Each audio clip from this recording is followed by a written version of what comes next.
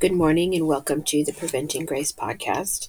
It is October 10th, 2022, and Twitter just told me in this hysterical voice that winter is coming.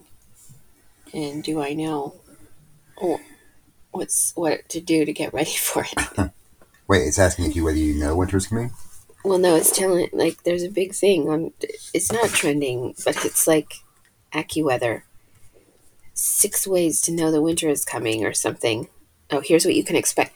Winter is coming. Here's what you can expect this year.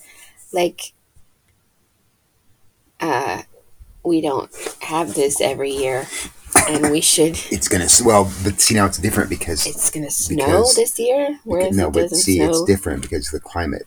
Because we've so damaged the climate that it's gonna be cold. Well, there's gonna be snow, unlike every other year, and the climate changes now because of our winter changes from being fall to being winter. Yeah, it gets really cold because climate because of greenhouse gases and cows farting and stuff. Well, there is going to be a La Nina, so there might be more snow. So you need to pay $50,000 for an electric car if you don't want the winter to be cold anymore. Well, that's not what this is in upstate New York. No, I know. It's all conspiracy. Like when it got really hot in the summer, remember it got up at 95 degrees. And then it's the first time I've ever seen it, all of the weather maps turned this blisteringly red. Yeah, that was pretty great. Yeah, because it was suddenly because you're not driving an electric car. I mean, even though it gets really hot in Europe every single summer.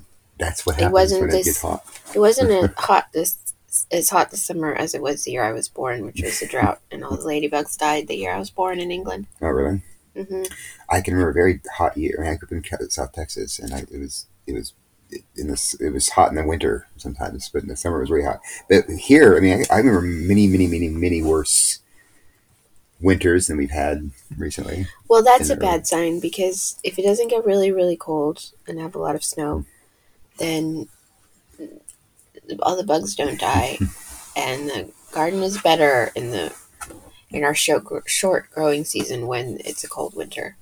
So, yeah, that's true thing. But anyway, that's not what we were going to talk about today. But I just saw it seemed like important breaking news. Hey guys, winter's coming. Here's 6 things you can expect. I love that.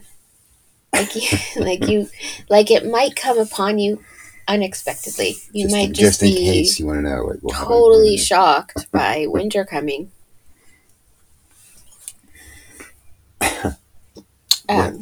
What? Are you trying to stop me from? Yeah, you're. I'm sure it's great for our sound quality. We're sitting up in our bed with a dog under the covers, and I do think that we should. Your cat's gotten to be obnoxious. Yeah, well, she's worse than ever was before. She the alarm goes off, and she just, wherever she is in the house, she comes in. That's her signal to walk on our head, to walk in my head. She walks back and forth on our heads. And you can't lay on your back, or else she gets on your back and settles in. Or no, you can't lay on your back because you're getting your stomach. So anyway. Either way, if you're on your back, yeah, she'll sleep on your chest. If you're on your stomach, she'll get right between your shoulder blades. So you have to be on the side. You have to sleep on your side. Well, no, she sleeps on me on my side now. What I wanted to say is that we never, on this important podcast, documented our journey towards a comfortable bed. Oh. And yeah, I thought maybe our listener would be really, really interested in how I can't imagine anything more. How we decided to get rid of our bed, because we've had back pain for years. And so we did. We made a child take our traditional Western mattress and our bed frame, and we bought a thin Japanese. It's not a, you might say futon, but it's not futon. It's an actual. I forget what they call it. It's just a thin mat. I remember sleeping on them when I was in Japan, when I visited as a teenager, and and it was cheaper than a traditional mattress. Right, we would have had to pay that millions of dollars for one of those things that has lots of different numbers on them. What happened? We were camping, and we were using the fold out couch mattress for camping, and we realized, hey, this is a lot more comfortable than a regular mattress. Foam. It was a thin mattress, and but it was still, we were sleeping. It was foam. Yeah, it was foam. So we bought this thing, and it was still just really, it was a really tiny bit thin. So we bought Memory foam. a memory foam to put over it, and now it's like, Well, then we had to decide where to put it. Like, because we were sleeping on a mat in the middle of our office, and everybody was walking up and down over us. Because it's so great how when you're sleeping on the floor, all of your animals think that you've bought a huge dog bed. Basically, right. they're like so happy. Yeah. And then the cat. The cat brought us a present. A mouse that he killed. It wasn't dead. Oh, yeah. It was severely maimed. So I decided I could not be Where on did she the put floor. Where did the cat put it? She put it on you. Next to No, it was him, the he cat, right? the he cat brought us. I think it was like just right next to my pillow, like as a gift. So I was so freaked out. Not that they can't do that now. So you built a platform that's one. So then we thought we'll buy ourselves a fancy platform, but it's expensive to buy that too. $300, right? Well, and it would come in 9 months Right. from Scandinavia. Right. So you made a thing of we're like a foot off the floor, tucked in. Less than a foot. Less than a foot off the floor. So far, there haven't been any more. I made a platform for our bed. Yeah, that's what I said. You made a platform for our bed. I said that. Yeah, you said you're hazy. I want people to understand I actually made I made a platform because yeah, I'm a man, and men do that kind of thing. They build things. I wasn't questioning you. I was reporting. I know. Well, you were not clear in that point, so I just wanted to make. So it's hard to get in and out of because we're like slotted into this section of the wall or something. So you have to stand up and you bang your head on the ceiling because we're living in the servants' quarters of our house. The maid must have lived up here. Which is kind of weird with a lock on the outside of the door. And so you can't lock yourself in, but someone can lock you in. I'm not sure, and it's old, so I feel very sorry for. Yeah, whoever the maids were maltreated, but there was a bathroom up here. So anyway, it's as it should be because when you have children, you're servants of all, and so it's pretty great though. It's unusual. It's taken me a long time to become psychologically okay with actually sleeping on a not in a regular way, very low on the ground. But I've not had back problems since we made this shift. I do occasionally, but it's because I have a different kind of back than you do. It's still much better than it was. Like, I think I will never be fully free from back pain until our Lord returns, but it's massively better. So I thought we should offer like tips, but first of all, this for me was a journey. We didn't know where would we go next in our search for the ability to sleep through the night. And so we went one step at a time. I thought that it would be great listicle, like 6 ways to get rid of your bed and sleep on the floor. That would be really boring. Yeah. It's like the whole internet, though. Mm-hmm. And then, ways to process how you're feeling about your journey towards a comfortable bed.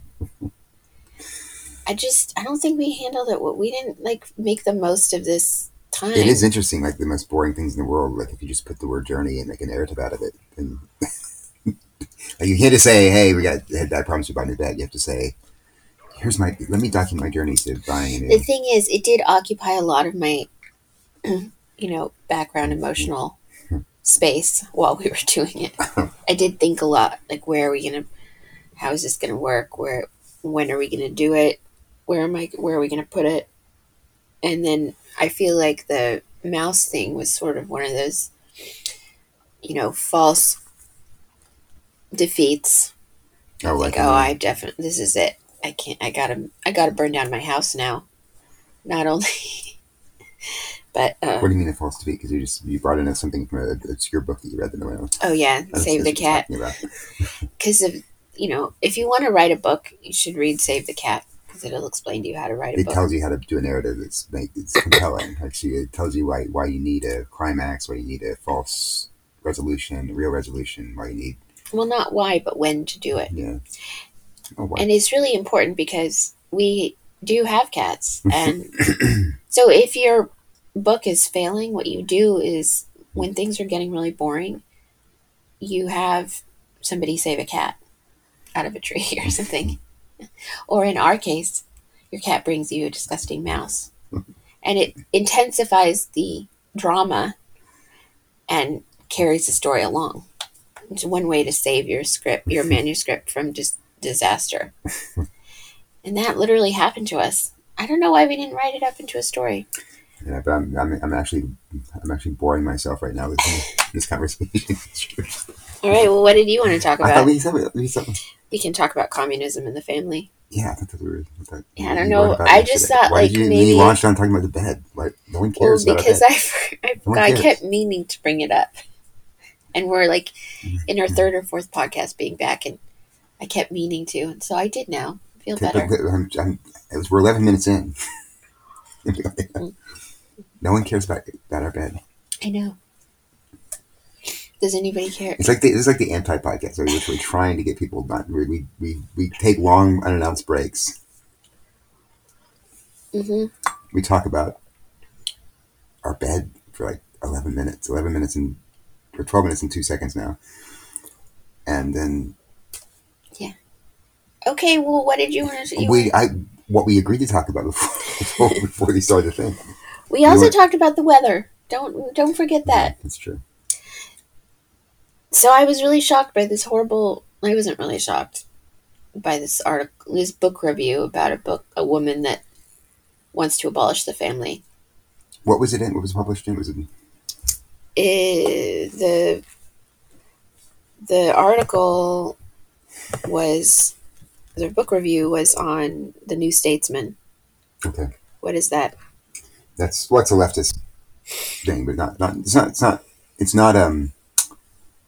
it's not so leftist that it's like Vox or something, but it's The review is called Red Love for All. Family is a terrible way to satisfy our desire for love and care, according to the writer and academic Sophie Lewis. The solution: abolish it.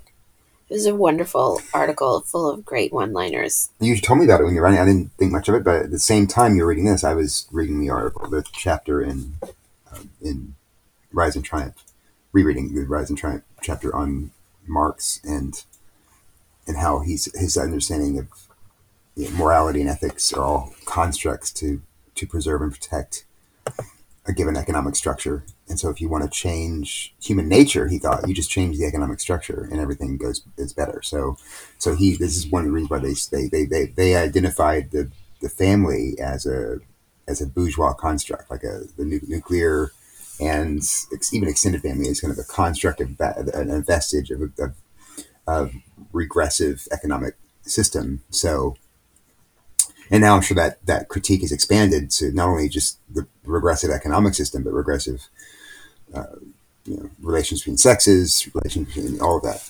And so the communists in the early 20th century wanted to really do away with all of the family structure. And so now here it is.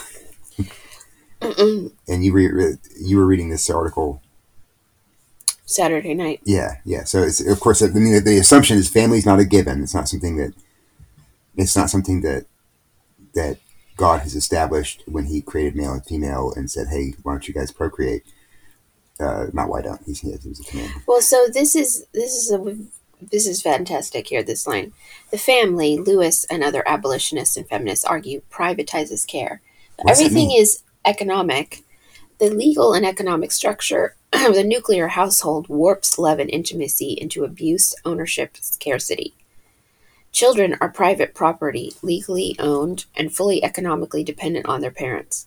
The hard work of care, looking after children, cooking and cleaning, is hidden away and devalued, performed for free by women or for scandalously low pay by domestic workers.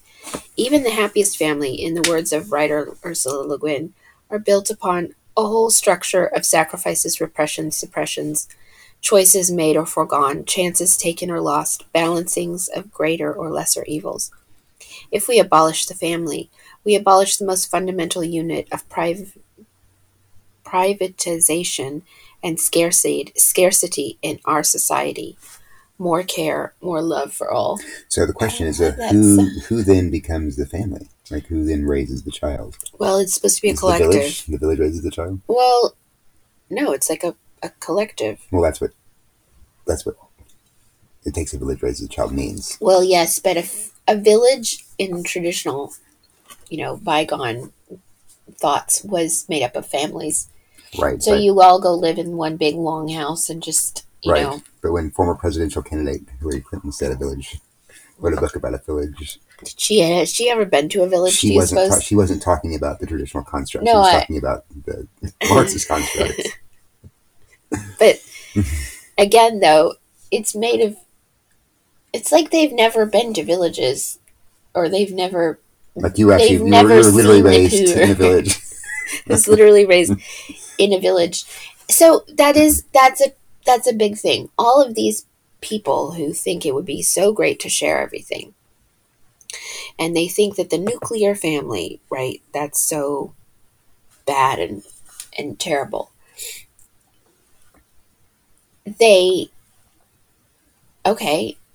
Many places around the world, the nuclear family, there isn't a nuclear family.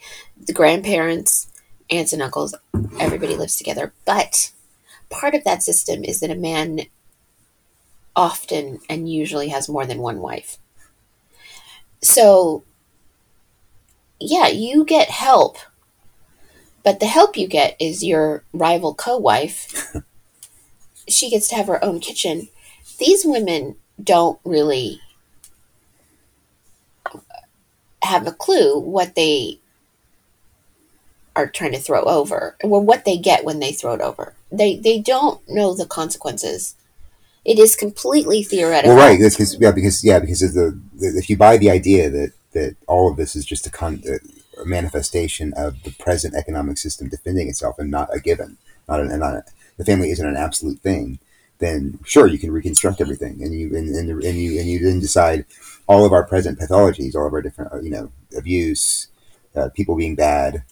It's all if you can locate people being bad to the family structure, then yeah, let's get rid of it, and it'd be so much better. Like if who wouldn't rather have the state raising but they children? Don't. They've never experienced. They have terrible family situations, which must be driving their desire to get rid of their families. They don't. They haven't experienced any other thing, so they're rejecting something. Right. They don't actually know what it would be like to live in a collective. They can imagine it. They've made it up in their minds. They haven't actually experienced it. And I'm pretty sure that if they did, they would suddenly think that it was pretty awful, unless they were, of course, at the top of the hierarchy, which would inevitably form.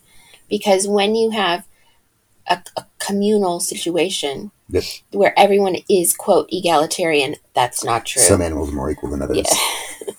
That's always happened. And, of course, they would be at the top, so that's their assumption. They would feel all the love and the care, but that's not. This has been tried, and it has never, ever gone well. Like, do they not know how to read? Do they not know how to travel? Why do they, I love that she's an academic. So Lewis acknowledges, too, that there is something psychically challenging about abolishing the family. As with all abolitionist politics, family abolition calls into question some of our most deeply held notions of ourselves about kinship, belonging, and identity. Oh, really? Yeah. I mean, this is so shocking. I don't think women... No, I'm not going to say it out loud. What? So I say women shouldn't be allowed to go to school until they until they've had to dig some ditches. You shouldn't say that. I didn't say it out loud. Or Um, draw the water from the well for a really long time before you can go learn to read. And then, I mean, it's so decadent. well, again, you know, I mean, I think the reason people like this, I think you pointed out, and you're right, that probably she had a bad family experience. But the fact that she had a bad family experience and it causes her to react in this way shows, I think, implies that she really wants a good family experience. That's why she's reacting this way. The need for family is so embedded in the person from God that when it turns out wrongly, right?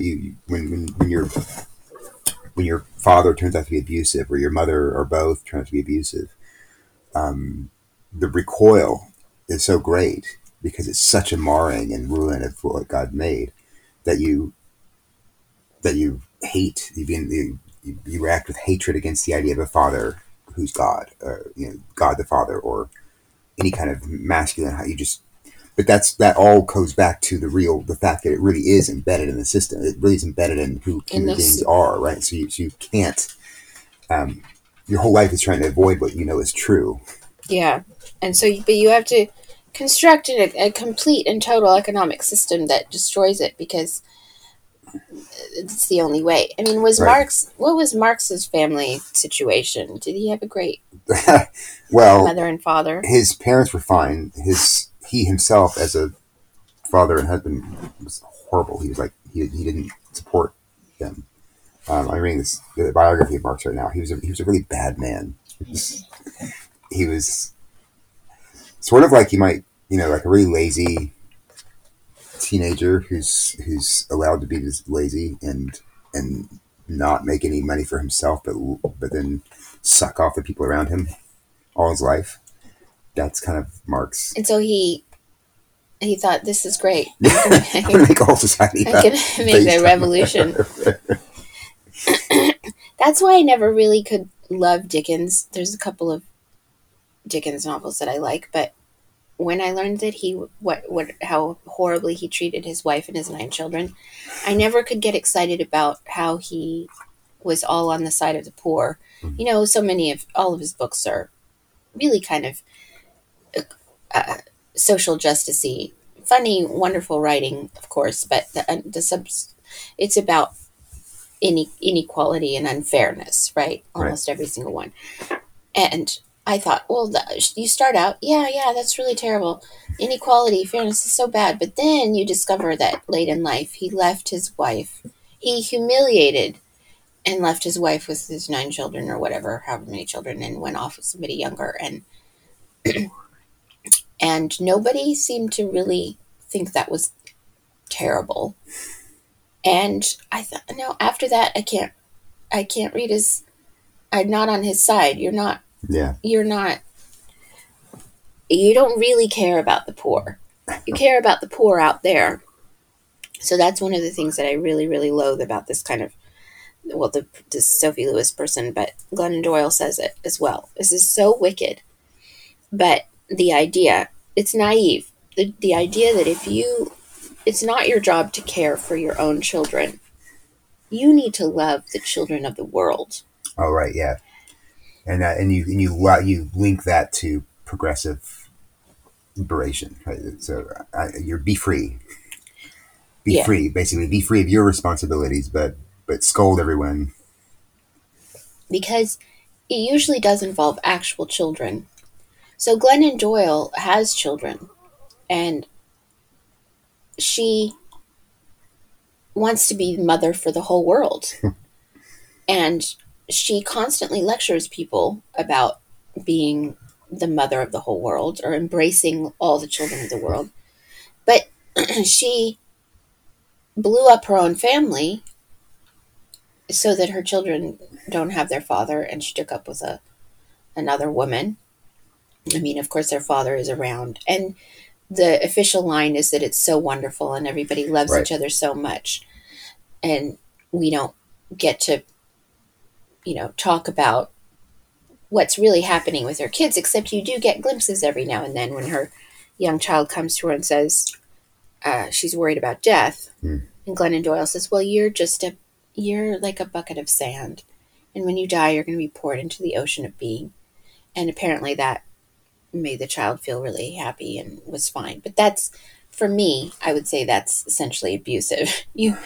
You're emotionally manipulating and destroying the lives of your What child children. would feel better about that after your bucket of sins being poured out into Yeah, an ocean? I don't. I think that's I think that's like the stuff of nightmares. right. So, but the official line is that she cares for all the children of the world. And we all just need to do that. We all need to love more. We need to love all the children, not just your own children.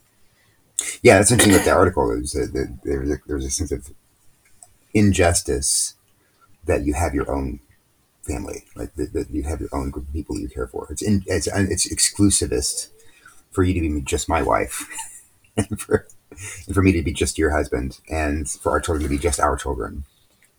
Why not? Why aren't we sharing ourselves with the whole world in every possible way? Which is what people like Glennon Doyle are actually doing. Right? She's shared herself With the whole world. with whoever she wants to share herself with, and because she's a jaguar or whatever. What is she? A cheetah. A cheetah, right? Right. Jaguar is better, though. Um, That's, or whatever her inner self animal is. That's what has led her to do those things. But it's so incredibly selfish.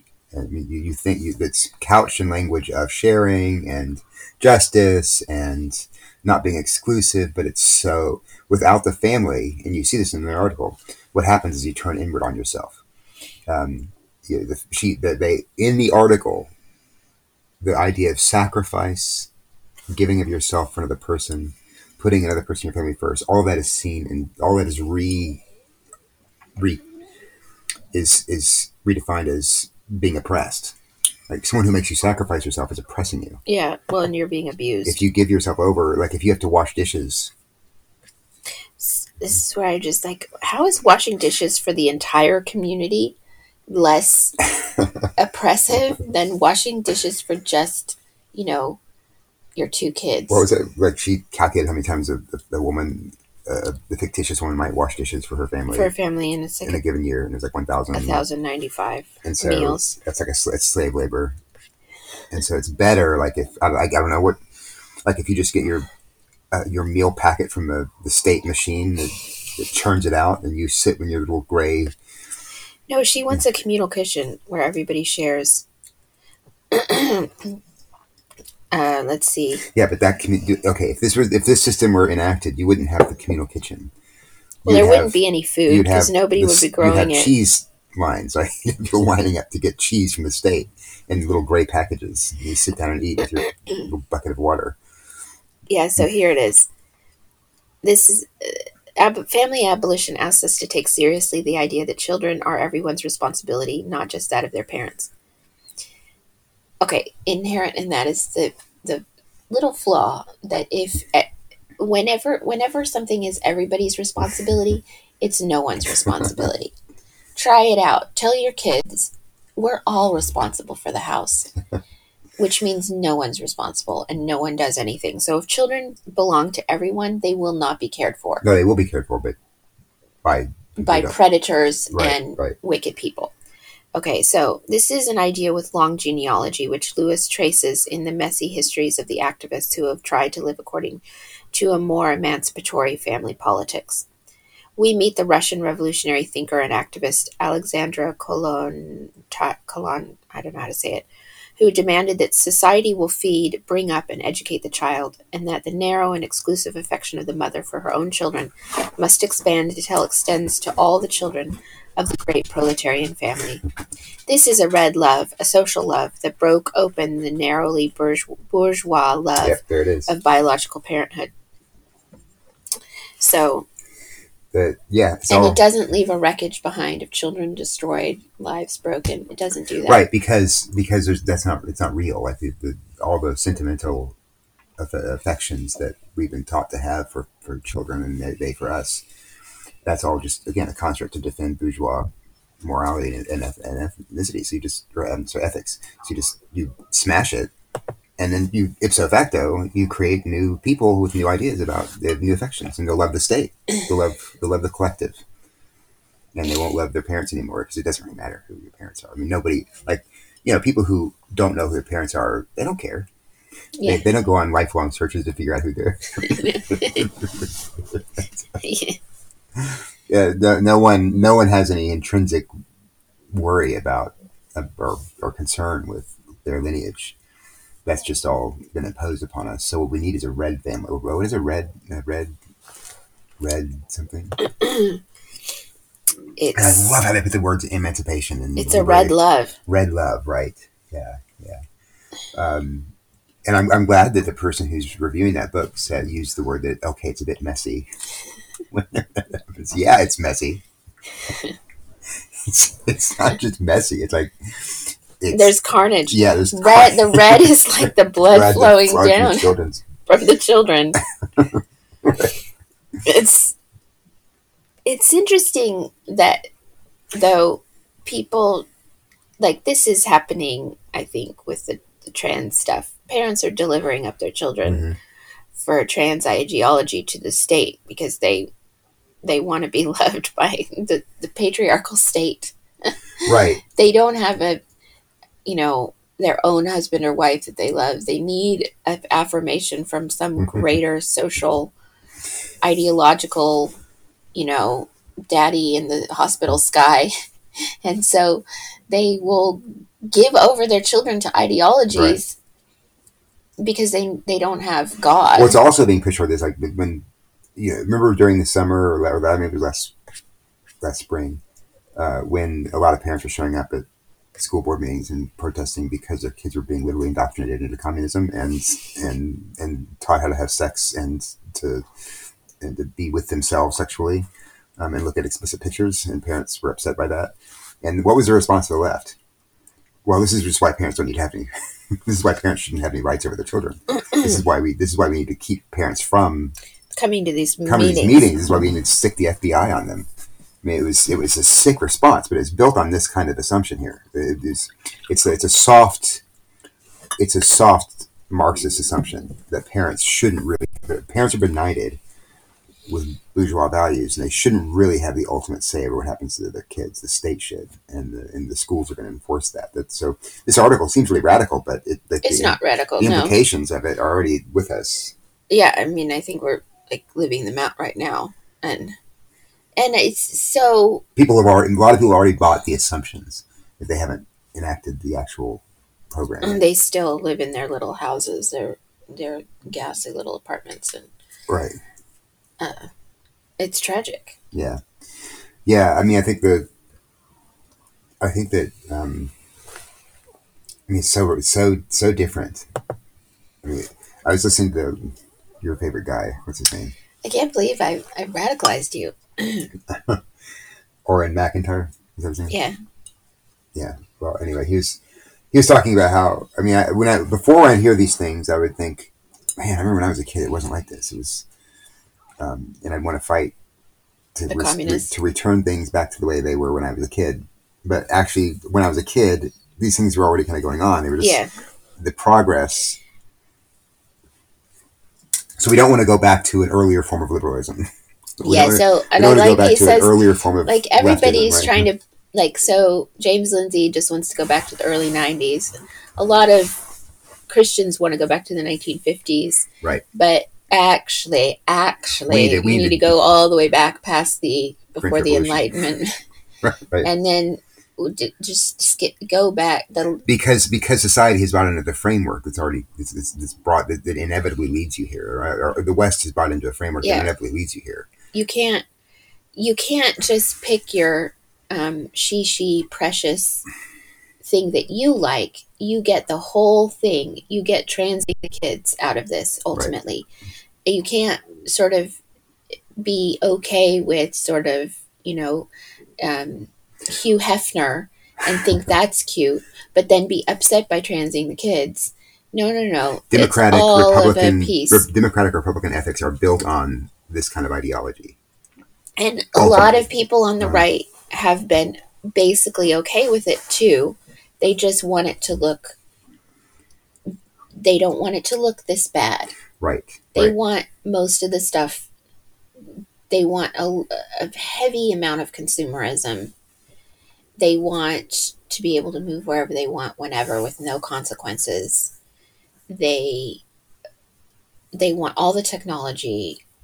They just don't want to, they want intact Right. families, whatever that means But to they them. and they do want that. I mean, such a thing is people are caught in the system. Just that's how they're raised, and that's what they want. They just don't know that the system is Well, at its foundation I is think so he's like reacting to intellectuals who pretend that you can has all separate the one thing from another, and that they're not intrinsically linked together.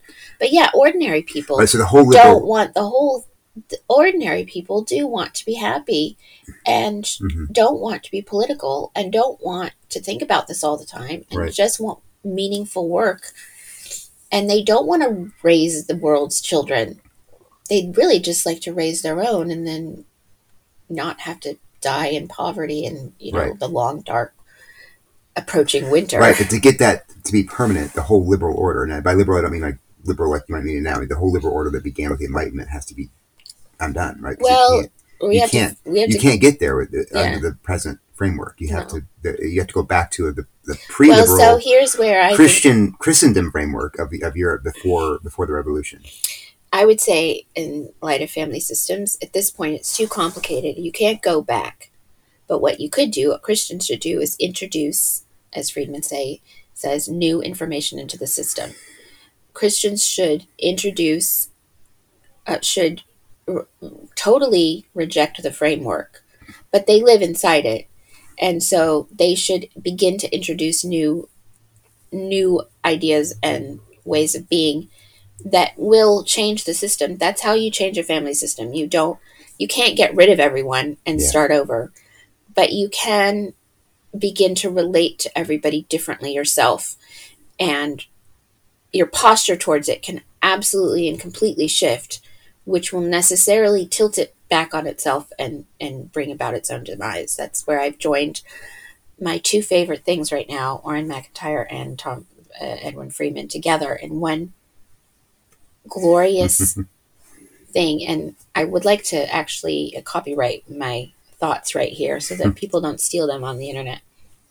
You don't agree with me? no, I do. Well, I think because we can't go back, No, but we can we can radically change right. how we engage with the Sophie Lewises of the world, um, and the whole system in which we are It caught. make the whole this whole thing makes me so happy. Like I didn't know just how good a decision it was when we decided to homeschool. No, I had no idea. I was really unhappy It seemed about like a doing terrible it. decision actually. Yeah, 'Cause, and most in of the many time, ways, it, it it continued to be terrible through the years. right, right. But our kids just don't have this framework in their heads. They don't have the liberal West framework in their heads. No, They haven't been taught and so when that they've structure. when So when they they've encounter it, they find encountered it ugly. and they're horrified, they have severe culture shock, but they're learning how to. Our kids are straight up Christian monarchists. Yeah, They would really like to go back to. Yeah, they're trying to figure and out we how didn't to tell them that. live in a world where they are completely alien and can be cheerful and happy, but not be overcome by it. Right, I right, mean, they're right. they're they're doing pretty well, I Yeah, think. I mean, I'm impressed. So so Aiden's experiences in college right now are kind of interesting because Well, his teacher was worried that he was being silenced. He's a white so Christian he's male. taking a class on public policy, which is he's a very liberal professor and a very liberal, and by liberal here I mean leftist, by leftist professor, and so but he's really interested in getting A's, so he goes to this extra credit like debate it was I guess Hmm. about But it wasn't a debate. pro life versus abortion, and he took the abortion position or the pro life position. And there was a woman there who was also a professor who was taking the pro abortion position, and she basically owned all the space and shut him down Yeah, he wasn't allowed to because he's a speak. white male. He wasn't allowed to speak.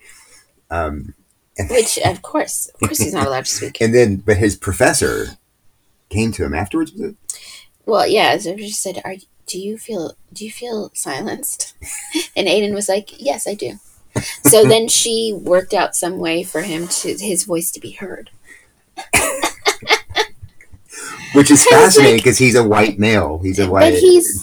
he's kind to her, and all of the other students are uninterested and mean, and all the professors are treated very poorly by the student Mm, body and belittled, and um, nobody talks in class. So if you show just a modicum of small respect. amount of kindness and interest and you raise your hand in class, the teacher is like, you're literally Jesus. And so he has been heard because she's so depressed. So it is pretty great. The other one is having to fill out little forms about how she feels while she's doing her homework. Yeah. And that's been a really big struggle. So she's trying to pick her battle. What is she going to complain Right. about? Um, What's fascinating to me is, and I guess I've mentioned this every time, is I keep getting surprised that our kids, when they hit college, aren't going to be radicalized, but they're not radicalized the way I thought they'd be radicalized. They're radicalized even further. Like they go to a school where the prevailing ideology is so far to the left that if all the people last week who said our kids being raised in our oppressive home as soon as they got freedom were going to radicalize, mm, um, actually they hit these they hear this stuff coming out of their professors' mouths and they're horrified, and they're like, and in fact the fact that the entire edifice of their college experiences right now is tyrannically left, that causes a yeah, rebellion, right? yeah, you Not do. in a disrespectful way, but they're reacting against leftism Yeah, and re-entrenching themselves in. they're they're depressed by how boring it is and how Yeah, um, and how ugly. But I said they should just keep coping and then, as they say, cope. But because things they can go and find, if they can endure this, they will have won themselves some cred and they'll be able to do more yeah, interesting things. And so I'm impressed by yeah. the, but I do think it helps that we did manage, again, by the grace of God, somehow to build a really strong, and I would say fairly beautiful uh, core. So our life at home is very open and kind and respectful and non-revolutionary, and we have good lighting. I think that's really important.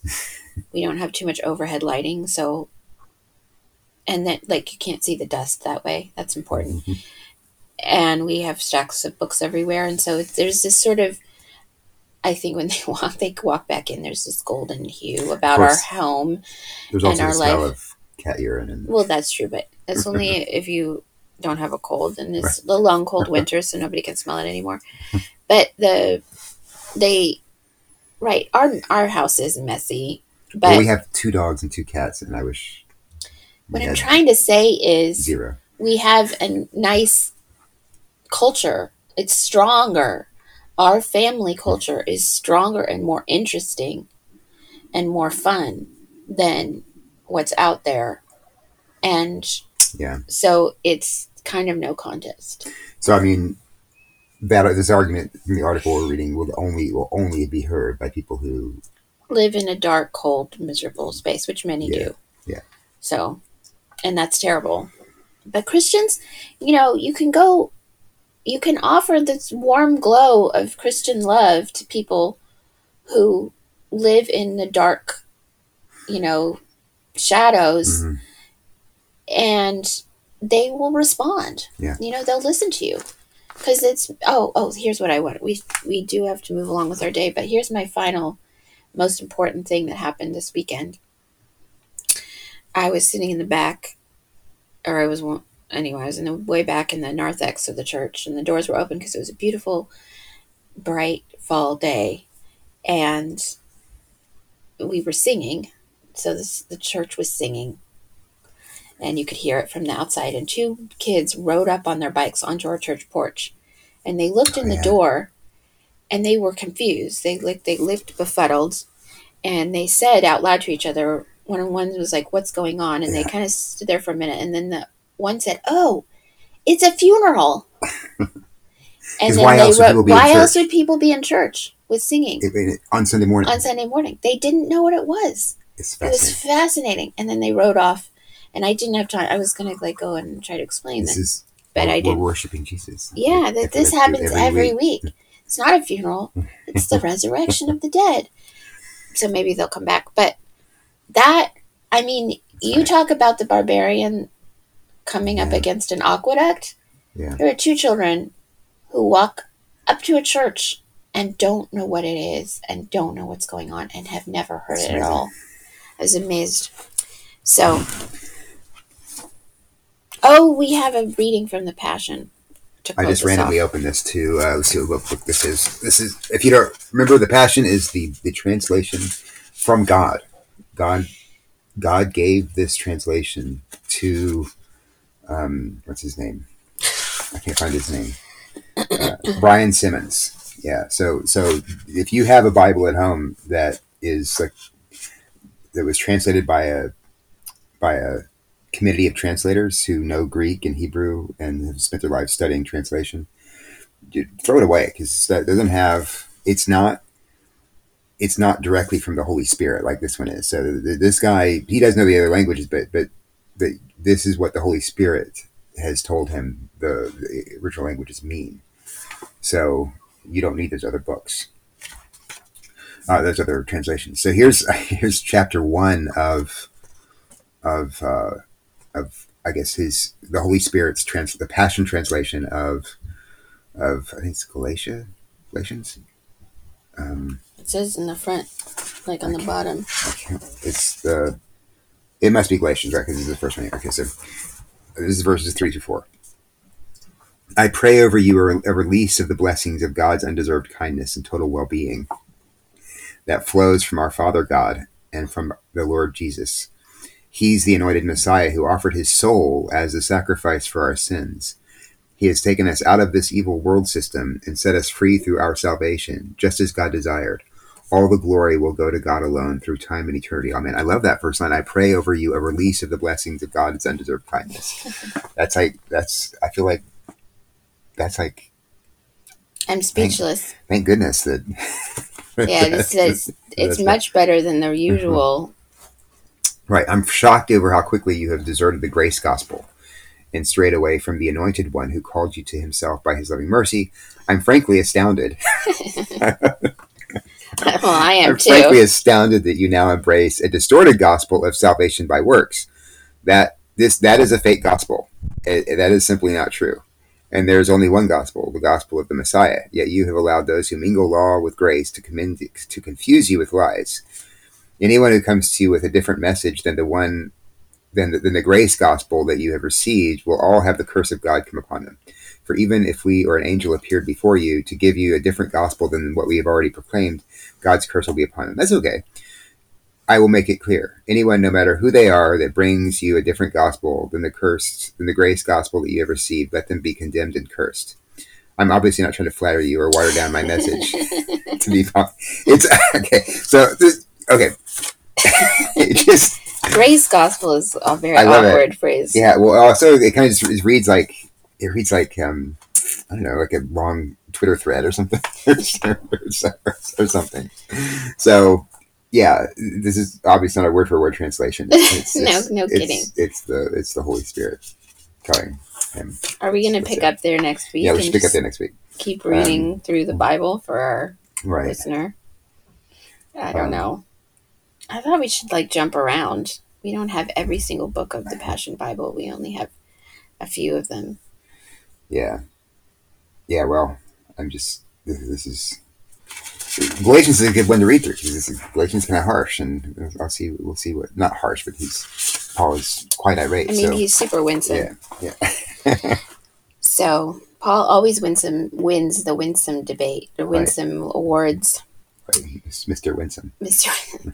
Well, thank you so much for listening, and maybe we'll be back next week.